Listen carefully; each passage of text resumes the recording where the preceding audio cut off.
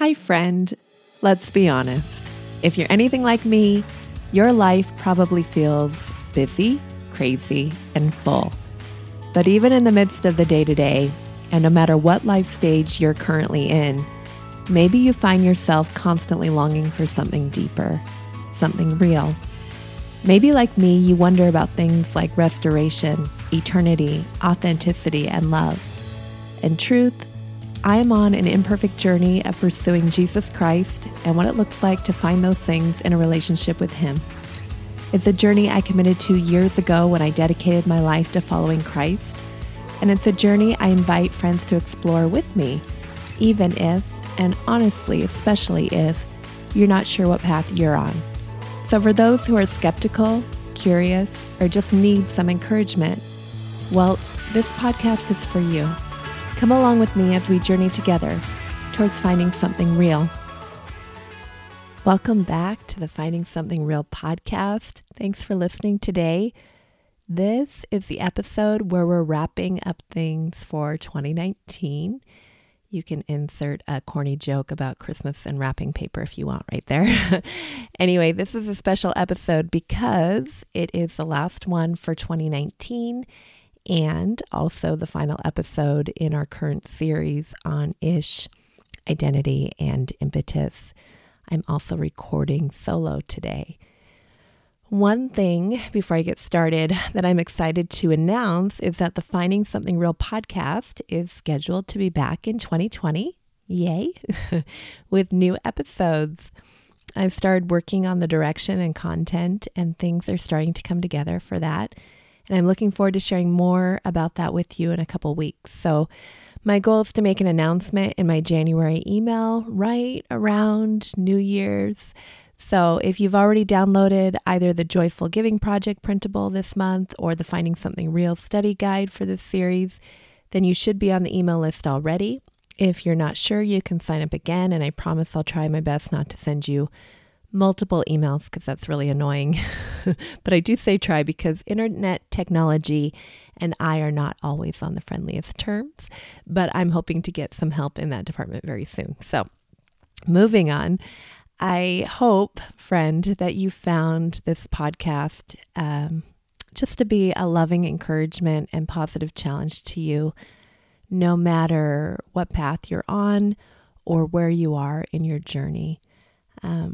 I hope it's reminded you of deeper things that matter, redemption, eternity, authenticity, and love. I wanted to start by sharing a quote by Francis Chan, and he's the author who wrote Crazy Love, a book that has had a tremendous impact on me. He says, "We never grow closer to God when we just live life. It takes deliberate pursuit and attentiveness." I know sometimes life moves so fast it's hard to pause long enough to pursue or think about those things that really matter. And perhaps no other season reminds me of this being the case than the Advent season. The time of year that is supposed to be all about love and eager anticipation, all about the reminder of an eternal God who stepped into time to lower himself as an infant to a dirty stable with nothing but some rough shepherds and maybe some filthy animals to greet him. Maybe a teenage mom who was scared. I have no idea. You know, those fancy wise men didn't show up till later. But Christmas is a time when we should be declaring joy to the world and peace on earth. A time when, as the lyrics to that old Christmas song go, born that man no more may die, born to raise the sons of earth, born to give them second birth.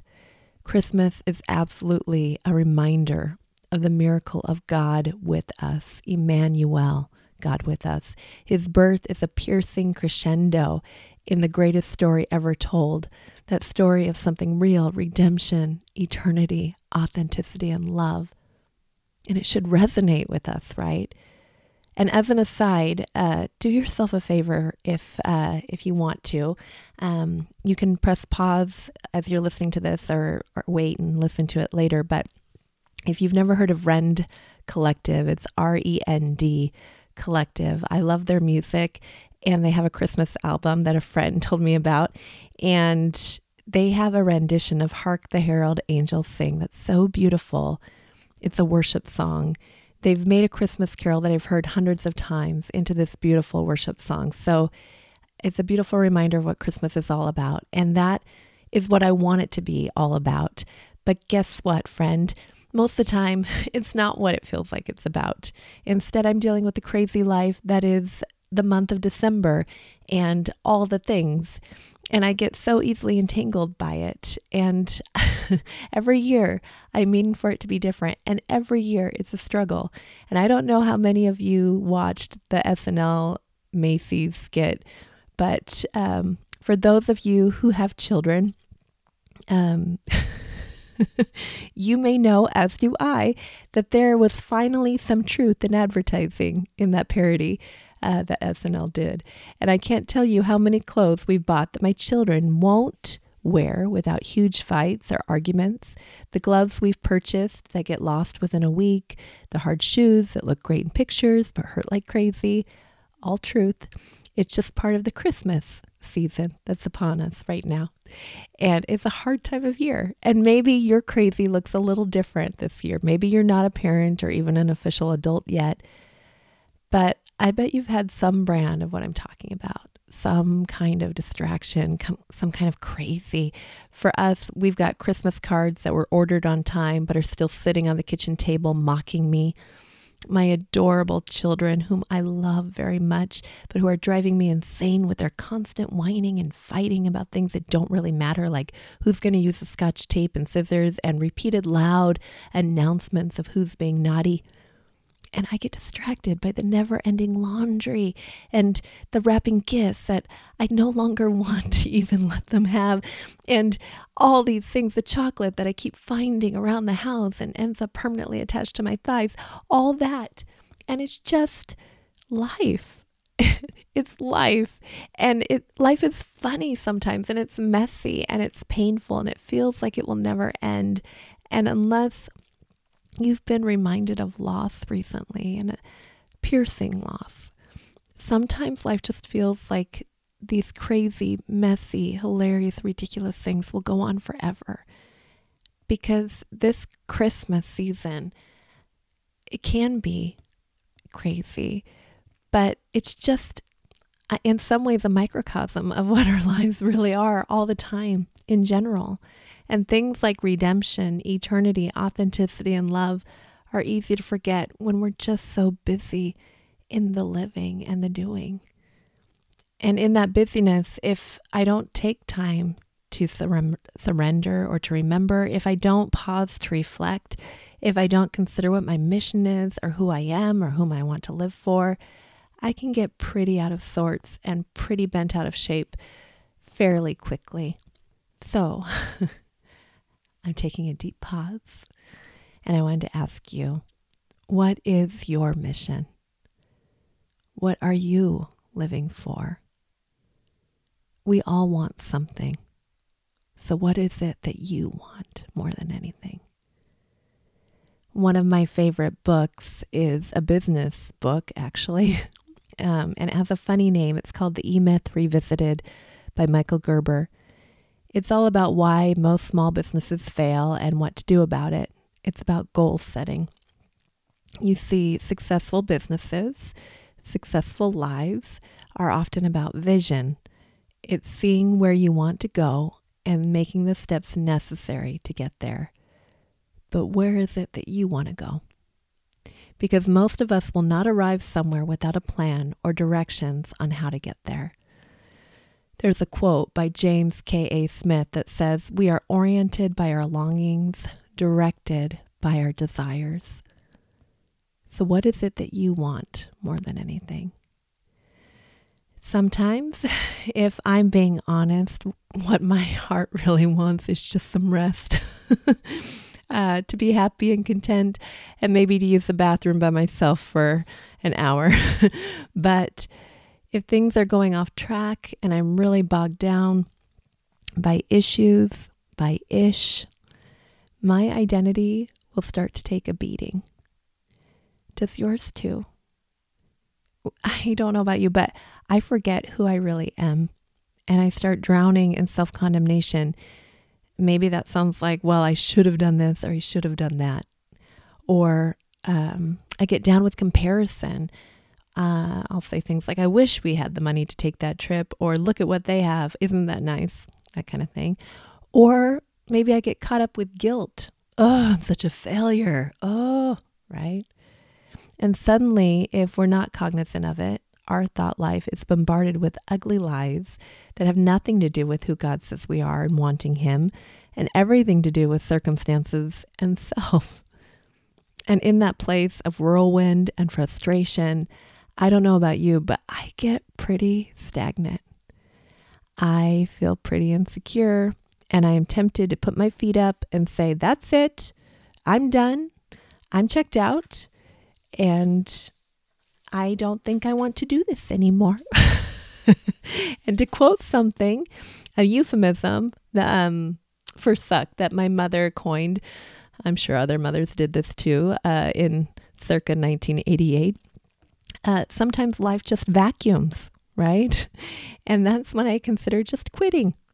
I'll just turn on some Netflix and veg, do a little Amazon shopping, tell my husband I'm out, and tomorrow will come again, and maybe I'll feel better if someone tells me I'm doing a good job, or if I have something to look forward to. Maybe I'll feel like I can adult tomorrow. True story. But the problem when my life becomes primarily focused on circumstances and self is it creates a vicious cycle that's dependent on things going well and people behaving well. And when something goes wrong, my whole life feels just kind of out of whack. And I don't want to live like that all the time.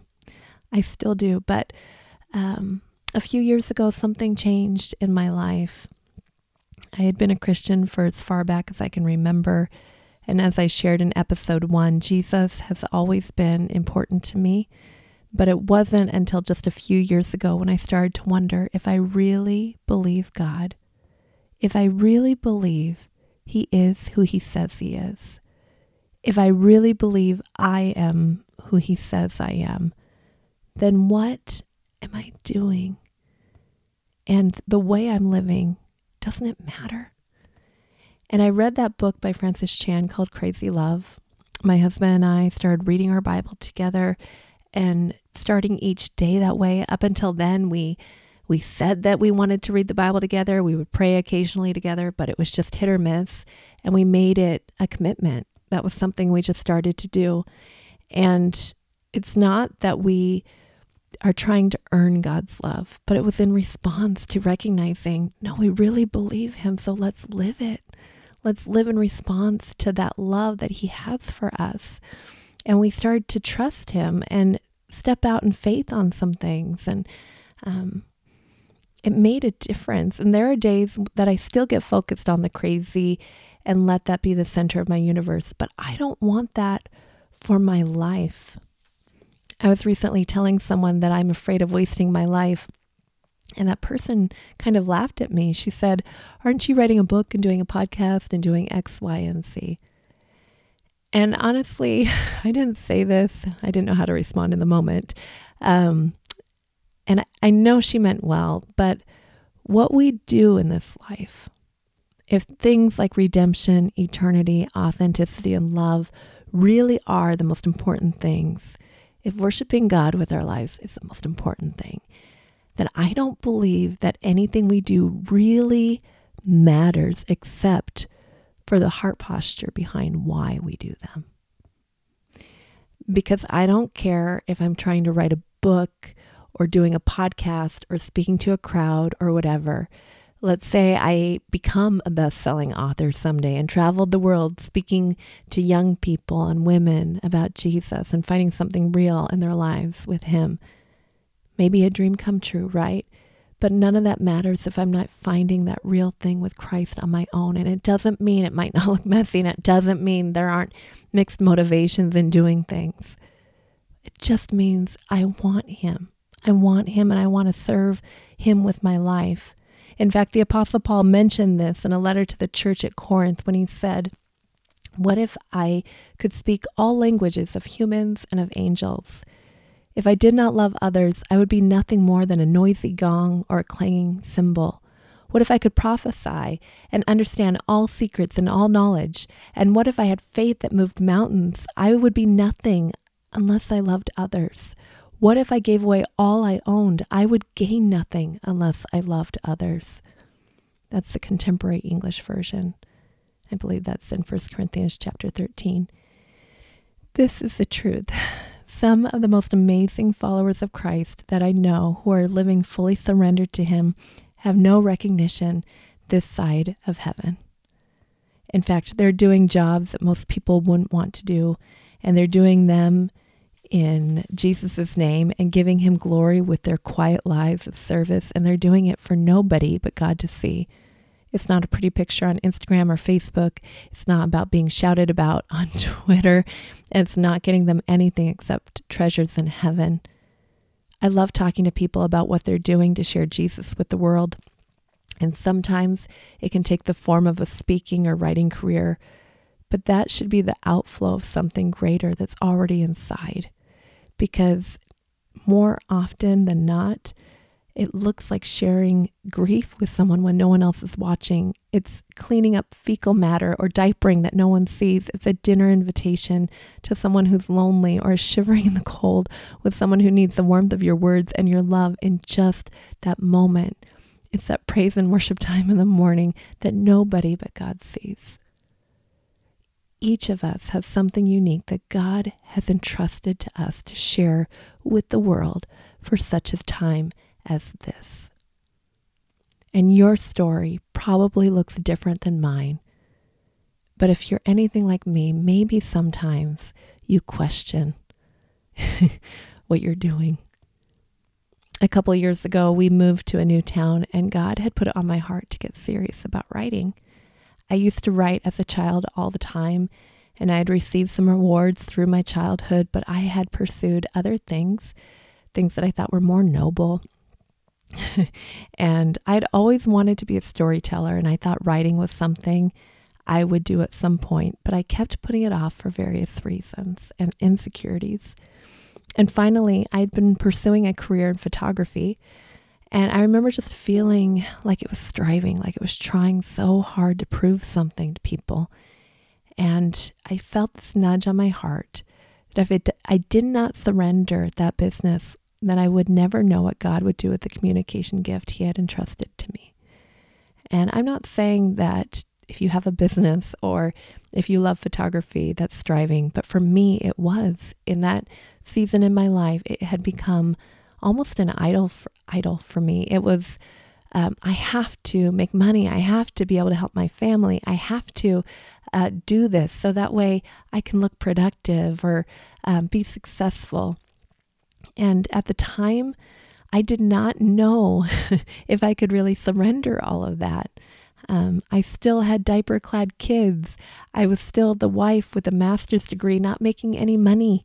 And I felt insecure about, because what will people think, you know? I hate to tell you that, but that's true. In my heart, I'm just thinking, really?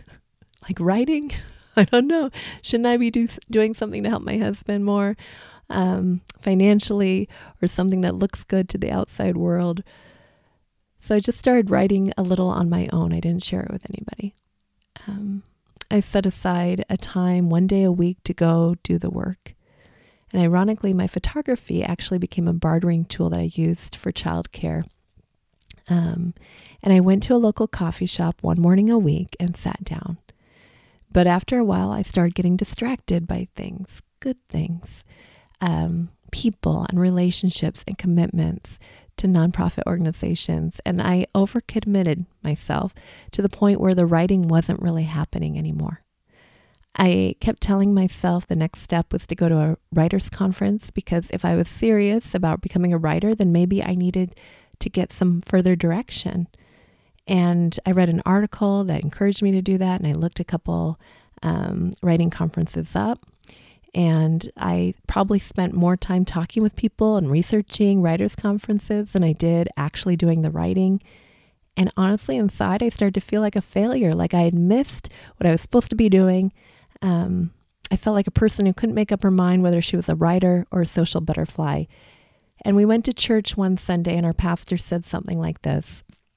He said, "How do you know if something's good or God? If it's good, it's something you make happen. If it's God, it's an opportunity he provides." And I thought to myself as I was sitting there, is the writing something I'm just trying to make happen? It feels impossible. And honestly, there was part of me that began to wonder, am I trying to make something happen that just isn't meant to be? Like I did this for you, God, in my mind, right? Like I did this because I thought you were leading me here. And this whole year, nothing's really happened. I've gone to this coffee shop. I've met people. I've invested in relationships instead of doing the actual thing. And a few days later, I truly believe it was just a few days later after hearing that message, I was sitting down talking with a friend, and we were talking about the coffee shop and possible volunteers for the nonprofit she was helping manage at the time. And she was helping manage a particular part of the nonprofit. And I mentioned a barista who seemed really nice and maybe might make a great volunteer for what she had going. And my friend looked at me and said, "Do you know who she's married to?" And to make a long story short, after my friend left, I Googled my coffee barista's husband. He was an award-winning Christian author who had just so happened to be on the faculty of one of the writers' conferences that I'd been looking at. I went to his website, and when I saw his about page where he talked about self-doubt and his spouse's encouragement and having pursued other things before following the desire God had put on his heart for many years, listen, I cried. I nervously emailed him and wondered if he would even reply. And not long after that, we were having coffee at the same coffee shop I'd been going to, feeling so alone in my writing, so wandering aimlessly. And his name is James L. Rubart. He's won multiple Christy Awards. At the time, he was co-hosting a podcast, emceeing, and he speaks at various conferences, and he sat down for over an hour. He encouraged me to keep writing and that God had designed me to tell stories only I could tell. He shared from personal experience and wisdom. He even read some of my writing. And before he left, I asked him about the conference I was thinking of going to in the Midwest and that I knew he was going to be at. And I also mentioned one closer by in Oregon that I was thinking of going to because an author that had inspired me when I was a teenager was going to be the keynote speaker, and maybe I should go to that one. And he encouraged me to go to that one. And then he said he would introduce me to his friends because he would be there too. And I couldn't believe God could write such a sweet story on my life like that. And Jim, if you ever do listen to this, thank you. Thank you for being such an encouragement to me, and I hope I get to pay it forward. Because what Jim did for me that day was he encouraged me in my journey. He encouraged me that only God could use me in the way that God wants to use me. And I just want to encourage you as you're listening. God wants to use you and the gifts he's given you to bless others, to be an encouragement to others, to be a gift to others. There are times I can get so caught up with my own head, my own insecurities, my own crazy life. Sometimes I wonder if I'm doing a good job in the other areas of my life, taking care of my family.